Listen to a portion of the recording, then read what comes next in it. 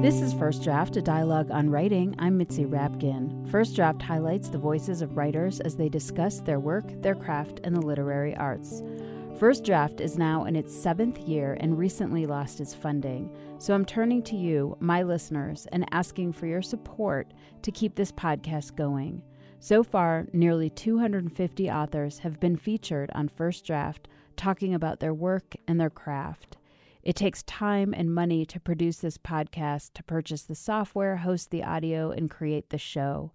At patreon.com/firstdraftwriters, you can provide much-needed support for the show that makes a difference in keeping it on the air.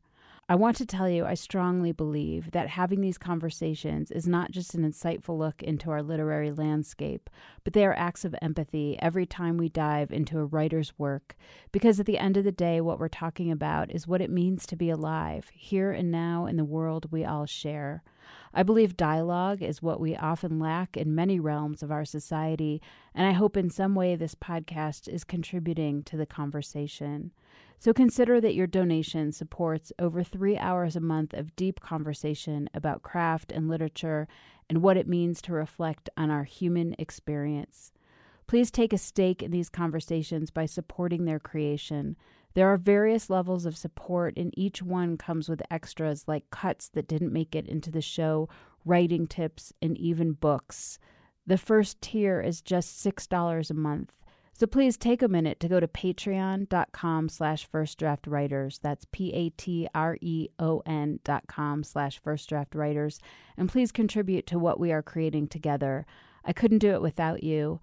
And also please rate the show on iTunes and tell at least one friend to subscribe. Thank you so much. My guest is Rachel Kushner, author of The Flamethrowers and Telex from Cuba. The Flamethrowers was a finalist for the 2013 National Book Award, a New York Times bestseller, and one of the newspaper's top 10 books of 2013. Kushner is the only writer ever to be nominated for a National Book Award in fiction for her first and second novels. Kushner had an unusual upbringing, at times living in buses at ski resorts, holding jobs at young ages, and attending college at the age of 16. We began the interview talking about her childhood. I guess it was sort of unusual, but not to me, I mean, my parents were beatniks and kind of, and then sort of merged into the hippie generation in the late 60s, early 70s, and I lived in a very, free and independent way without much supervision, and, started having jobs early. By third grade, I'd already had a paper route and worked in a bookstore.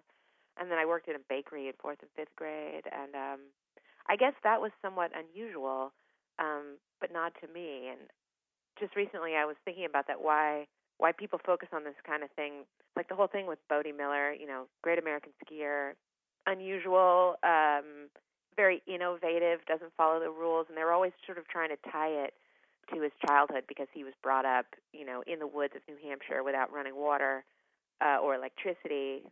And, I think people just try to account for what makes someone unique, and I don't know if my childhood, is what prepared me to write fiction or not, but I guess it was a little bit not typical. Yes, I was reading about how when you were 3, you walked to school by yourself. Yeah, my mom's very proud of that. I grew up in Eugene, Oregon, I should say, which is, was a very sweet place to be a child. And it was a different time. I mean, I think that in a way, there hasn't really been a recognition in the media that I grew up in the 70s when it just wasn't as unusual as it would be now to let a child have a little bit of independence and autonomy from its parents. I mean, given that, it probably was slightly extreme that I was crossing streets at 3, but that's how my mother had things, and it turned out okay for me. Well, I know you don't write directly about your life, and what you write is fiction. It must be interesting to look sometimes after you've written something, because the subconscious is such a large part of what comes out as a writer. Yeah, definitely. I think I always point to that, and for a reason that, the entire enterprise of writing a book is really about, in a way, making contact with the unconscious. I mean, in kind of like classical terms of psychoanalysis, the only address we have from the unconscious is through dreams and through, as like Lacan would have it, language. And in writing a book, it's I'm sure for many other writers as well. For me, it's not a kind of programmatic undertaking, where I know what the book is going to be about and then I just execute it. If I write a more analytical essay, that's what it's like to some degree. But with fiction, things happen and arise in the work. And it's not so much like, the mess of the trauma of your childhood or anything like that. It's more a matter of things that really do come as a surprise to me. And I don't see a direct link between those surprises in my own fiction and my own personal experience. But I know that they are coming up from some depth. And that's the journey of writing fiction. And why did you come to writing? I mean, how did that rise to the surface of all the things that interested you that you wanted to pursue? I don't know. I was always interested in writing. I mean, ever since I was very little, I wrote a lot, and wrote a lot of poetry growing up, starting in elementary school, and continued with that all the way through high school.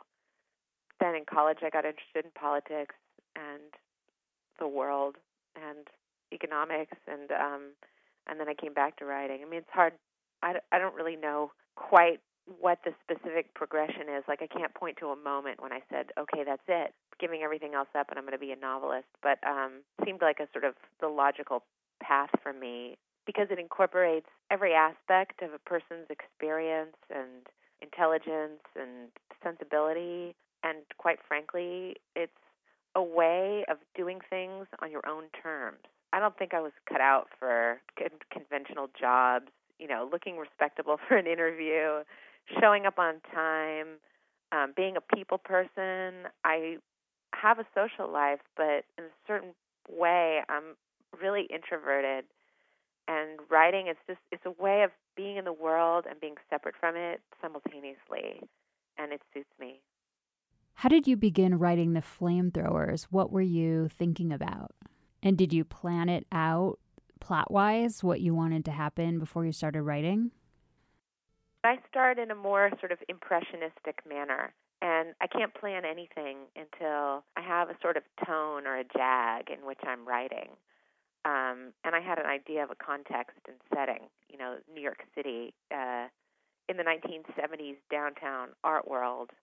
And I was looking at images from that time because a lot of the work that artists were making was not discrete objects like paintings and sculptures, but, performances and these sort of gestures that are more ephemeral, and all there really is like, photos and traces of actions that people did. And so I was looking at all of that. But then as I start to write, I get a better idea of where things are going. And I've only written 2 novels, but in both cases, I didn't know how the book was going to end until about 2/3 or 3/4 of the way through. I mean, with the first book, I knew because there's a revolution that really actually happened, and that was going to be the final moment of the book in some form. But with this book, it's different. I really had no idea. But then about, 3/4 of the way through, I saw the tone or feel of the final moment on which I wanted to close, and it was just a matter of getting there. Your main character, Reno, in The Flamethrowers, crashes her motorcycle out in the desert going 140 miles an hour. And you have gone 140 miles an hour on a motorcycle and crashed as well. And I'm just wondering what it feels like to go that fast. It's been a long time, and I rode motorcycles all through my 20s. I'm older than that now. I've given them up because they're dangerous. But it's actually it's hard for me to remember because I'm no longer the person who would have been willing to do that. But I guess it's a kind of breath holding. You just give yourself over to fate and hope nothing bad happens, and try to tuck down and stay behind your windscreen. because the resistance is pretty powerful when you're going 130 or 140. But, it depends on what kind of motorcycle you're riding. I crashed on a on a Kawasaki Ninja, which, those bikes are made to go that fast. And, there's sort of there's something sterile about the speed of a Ninja. It's really different than riding like a Moto Guzzi, which was my first motorcycle. And, it's a twin, and it's, I don't know, there's something very textural about the speed of it. But a Kawasaki Ninja is like you just push a button and go. The speed is abstract or something. That's why, there are a lot of people riding those bikes who really have no business doing so.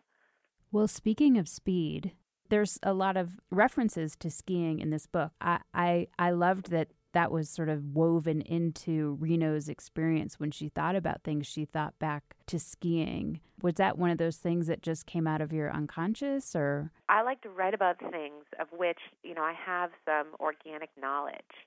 It was fun for me to put skiing into the book and to have her be a former racer, because it's something I know a lot about. And I feel like I don't read that much fiction that has skiing in it. And a lot of times when you read fiction that has skiing in it, it's kind of wrong, Like when you've spent your life skiing in mountains, there are very particular little codes and details to the experience. So I wanted to use some of those. I grew up skiing. When I was little, we lived in Eugene, Oregon, and so we skied at Bachelor and also a place called Hoodoo, tiny little hill. But, we skied at least 100 days a year. And then, my parents, we lived in a school bus for certain periods of time, so we would go to Wyoming for the winter, or Utah. And so it was just all about skiing when I was young. Whistler, too, we would spend winters at. And then we moved to California, and I ski raced. And then in college, I was on the ski team at UC Berkeley. So, and it's still a big part of my life, to tell you the truth.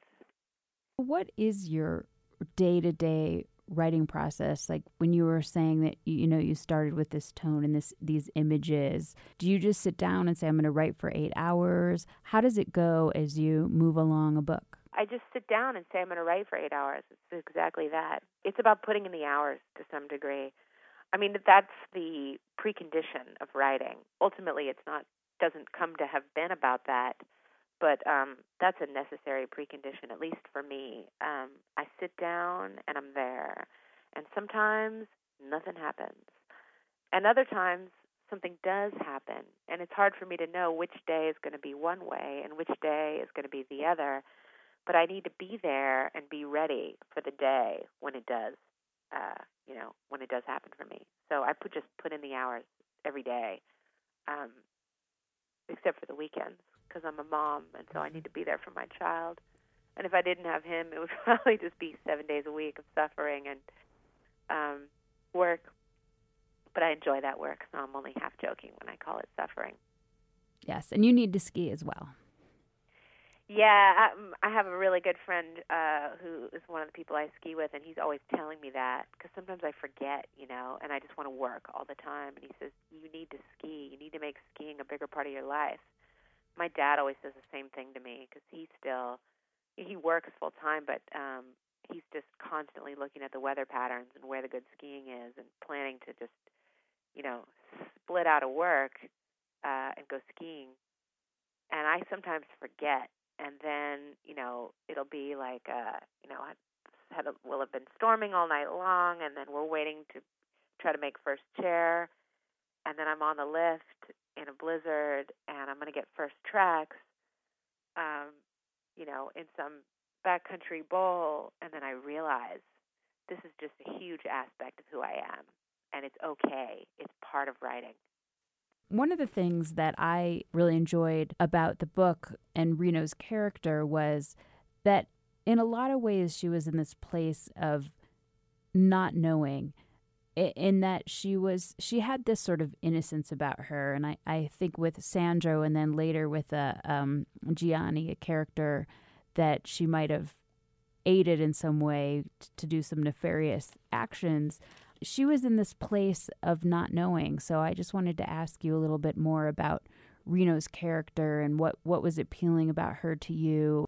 A lot of people have pointed out that she seems, I guess, somewhat unknowing in regard to the people around her. And that wasn't, it's strange, it wasn't something that I was very aware of as I wrote the book. I mean, I was and I wasn't, because I created all the characters in the book.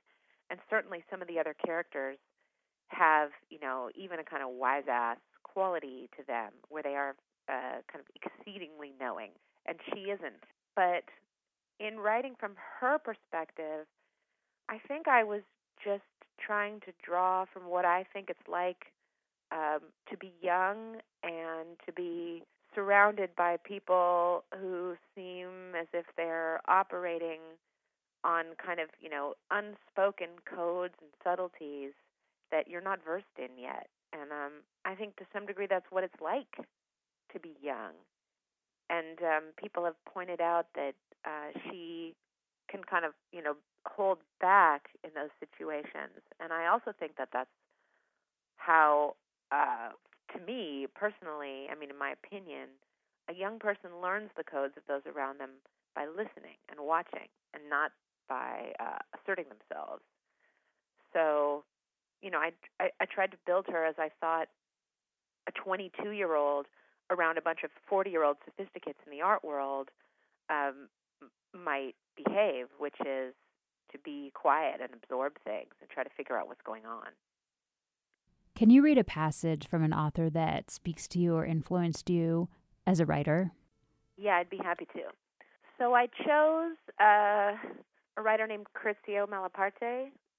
He was an Italian who wrote his greatest books just during and slightly after, as in right after World War II. And there's a book called The Skin that actually just got republished by the wonderful press, New York Review Books Classics, who kind of, dust off and polish and represent forgotten works of very high quality literature, of which this, for me, is one. And I originally found the book in the library because I was interested in Malaparte. He has another book called Kaput, with a K, the German word, for finished, done for, ruined. And the style of that book is really enchanting to me, and it's kind of, he's a sort of devilish writer, and you can't tell when he's pulling your leg and when he isn't. And there was another book in the library called The Skin, which was totally out of print. You could not buy it on Amazon, etc. And I was just so enchanted with it. It has a wicked sense of humor. And I was very influenced by it when I was writing Flamethrowers in various ways. And then I found out New York Review Books Classics was going to reprint it. So I actually ended up writing the introduction to the new edition, and I'll read a small passage from that.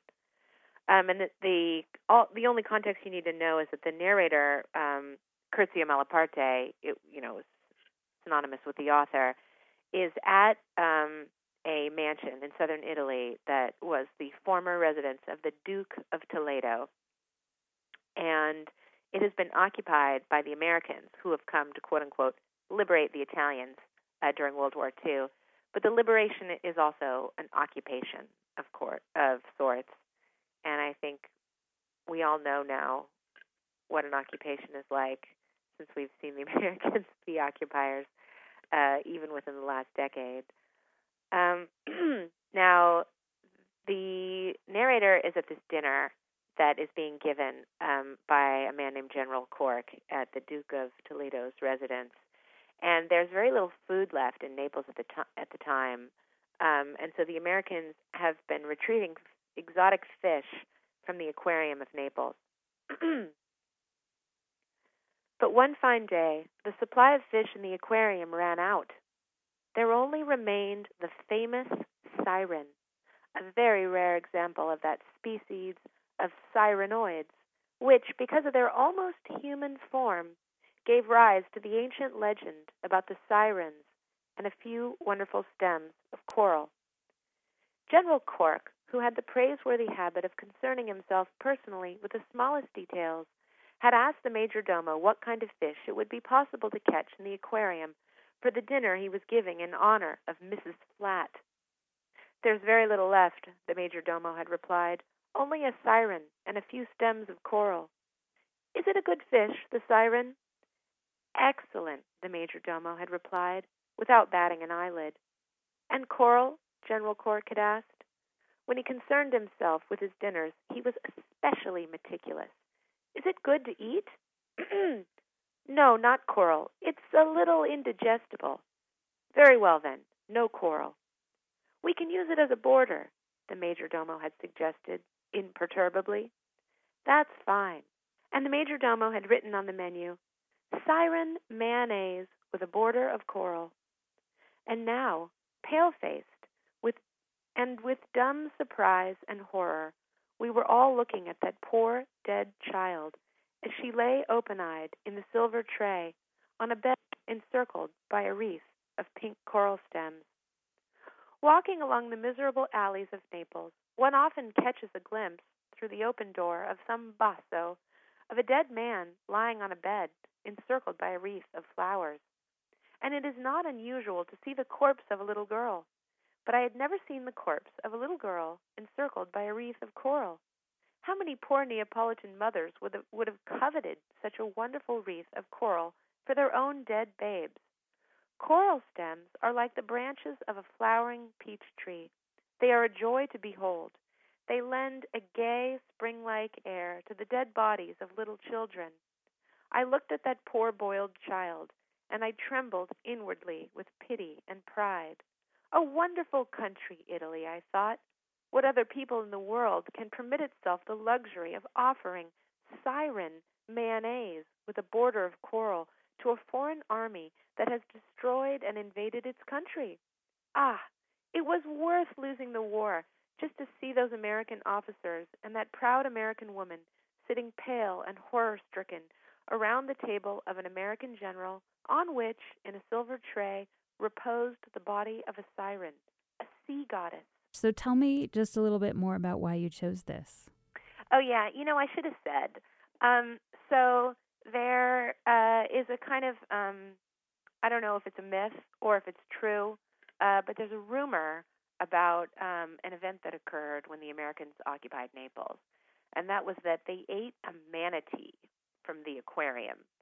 And Malaparte wrote this scene, I'm quite sure, drawing upon that rumor. But instead of a manatee, he has it that they eat a siren fish. And of course, the siren is a classical figure, which is, a person who is part girl, part fish. And so he has them eat a siren fish. And when the major domo brings the siren fish to the table, it's basically a cooked little girl, and he watches, with a certain contempt and satisfaction as the Americans freak out because they've fished from the Italian aquarium this little girl.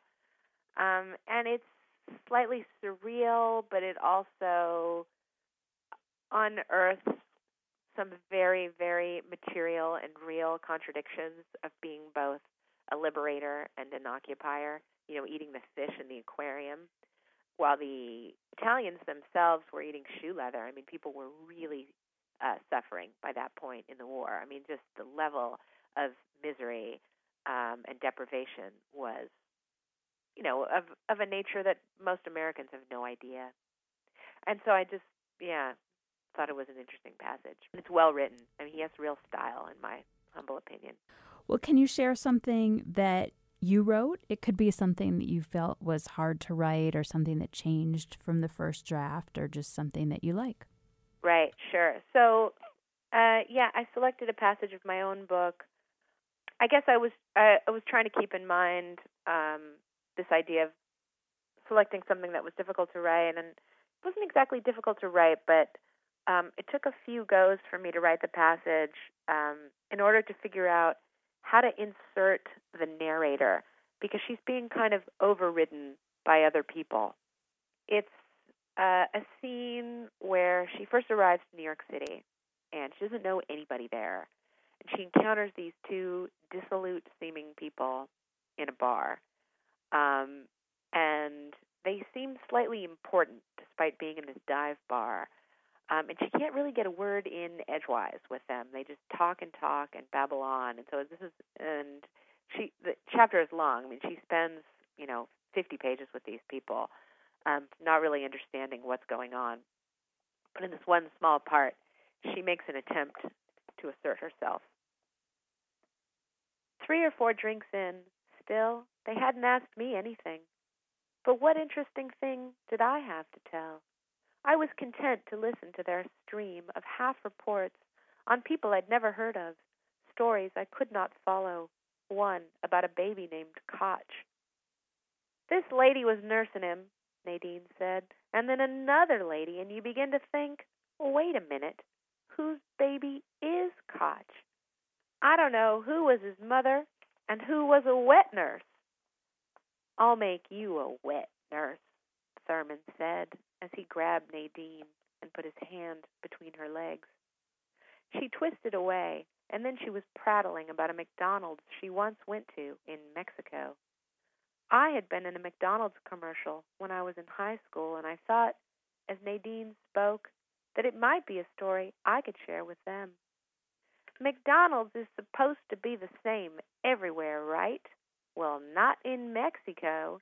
They Mexicanize it. Hamburguesa con chile, no fries, frijoles. I was with my ex. We were starving, and I was ready to eat beans. We're at the counter and find out we have no money. He lost his wallet. She went on about this ex, the revolution he had been fomenting that never took place, and had led to their harsh and vagrant life in the mountains of northern Mexico, the hole in his pocket that his wallet wiggled through, leading to his inability to provide for her the most fundamental thing, a McDonald's hamburger. That was how she put it, that he couldn't provide even a hamburger, after which she left him and went to Hollywood, where the nightmare really began, a series of episodes and hard luck that involved rape, prostitution, and an addiction to Freon, the gas from the cooling element in refrigerators. What you get, Thurman said when she was finally finished, for marrying that guy. I don't want to talk about him. You brought him up, only to tell her about the Mexican McDonald's. I was in a McDonald's commercial, I said. Oh, you're an actress. No, I just did the one thing. I was 16, and it was just something, an ad our coach answered, and Thurman, she's an actress. Well, we did act, I guess, but that's not, they needed a girl who could ski, and so you're an actress and a skier? I never meet anyone who skis. Do you ski? I asked, only vaguely hopeful. Do I ski? No, honey. Do you want to talk any more about why you chose this passage? I was trying to think of what was challenging in the book. I mean, after the fact, it all seems logical and like it worked, so it's hard to remember what the challenges were. But in that scene, I was trying to figure out how she might assert herself and not just be totally overridden, like what her interior voice could be that she would share with the reader. And then in that scene, she attempts to share something with them. It goes on about her having been in this McDonald's commercial as a skier, and it's not something that they can identify with. So she remains estranged from them. And I have 5 final questions. Where do you write? In my writing office. And what do you do to get away from writing? I don't try to get away from writing. I think about writing all the time. And who do you show your work to first to get feedback? My husband. And how do you deal with rejection? Well, I've had a lucky run of it. I go where I'm invited in life. And what is your favorite word? I don't have a favorite word. I love language. Maybe I prefer Anglo-Saxon words to Latinate words. They can be a little punchier. But yeah, no particular favorite word. You've been listening to First Draft. My guest was Rachel Kushner, author of the novels The Flamethrowers and Telex from Cuba. You can follow First Draft on Facebook. Just look for First Draft Radio Show and click like, and on Twitter at First Draft ADOW. You can email me at firstdraftwriters@gmail.com. The theme music for First Draft was produced and performed by Murph Mahaffey. Please take a moment to support First Draft and contribute to keeping the program alive at patreon.com/firstdraftwriters. There are plenty of extras for becoming a member, and your donations help to keep the dialogue going. I know you might be listening in your car or when you're on the run, but please consider coming back to your computer at some point and donating to First Draft. That's patreon.com/firstdraftwriters. And please rate the show on iTunes and invite a friend to listen. Thank you so much for tuning in and supporting First Draft. I'm Mitzi Rapkin.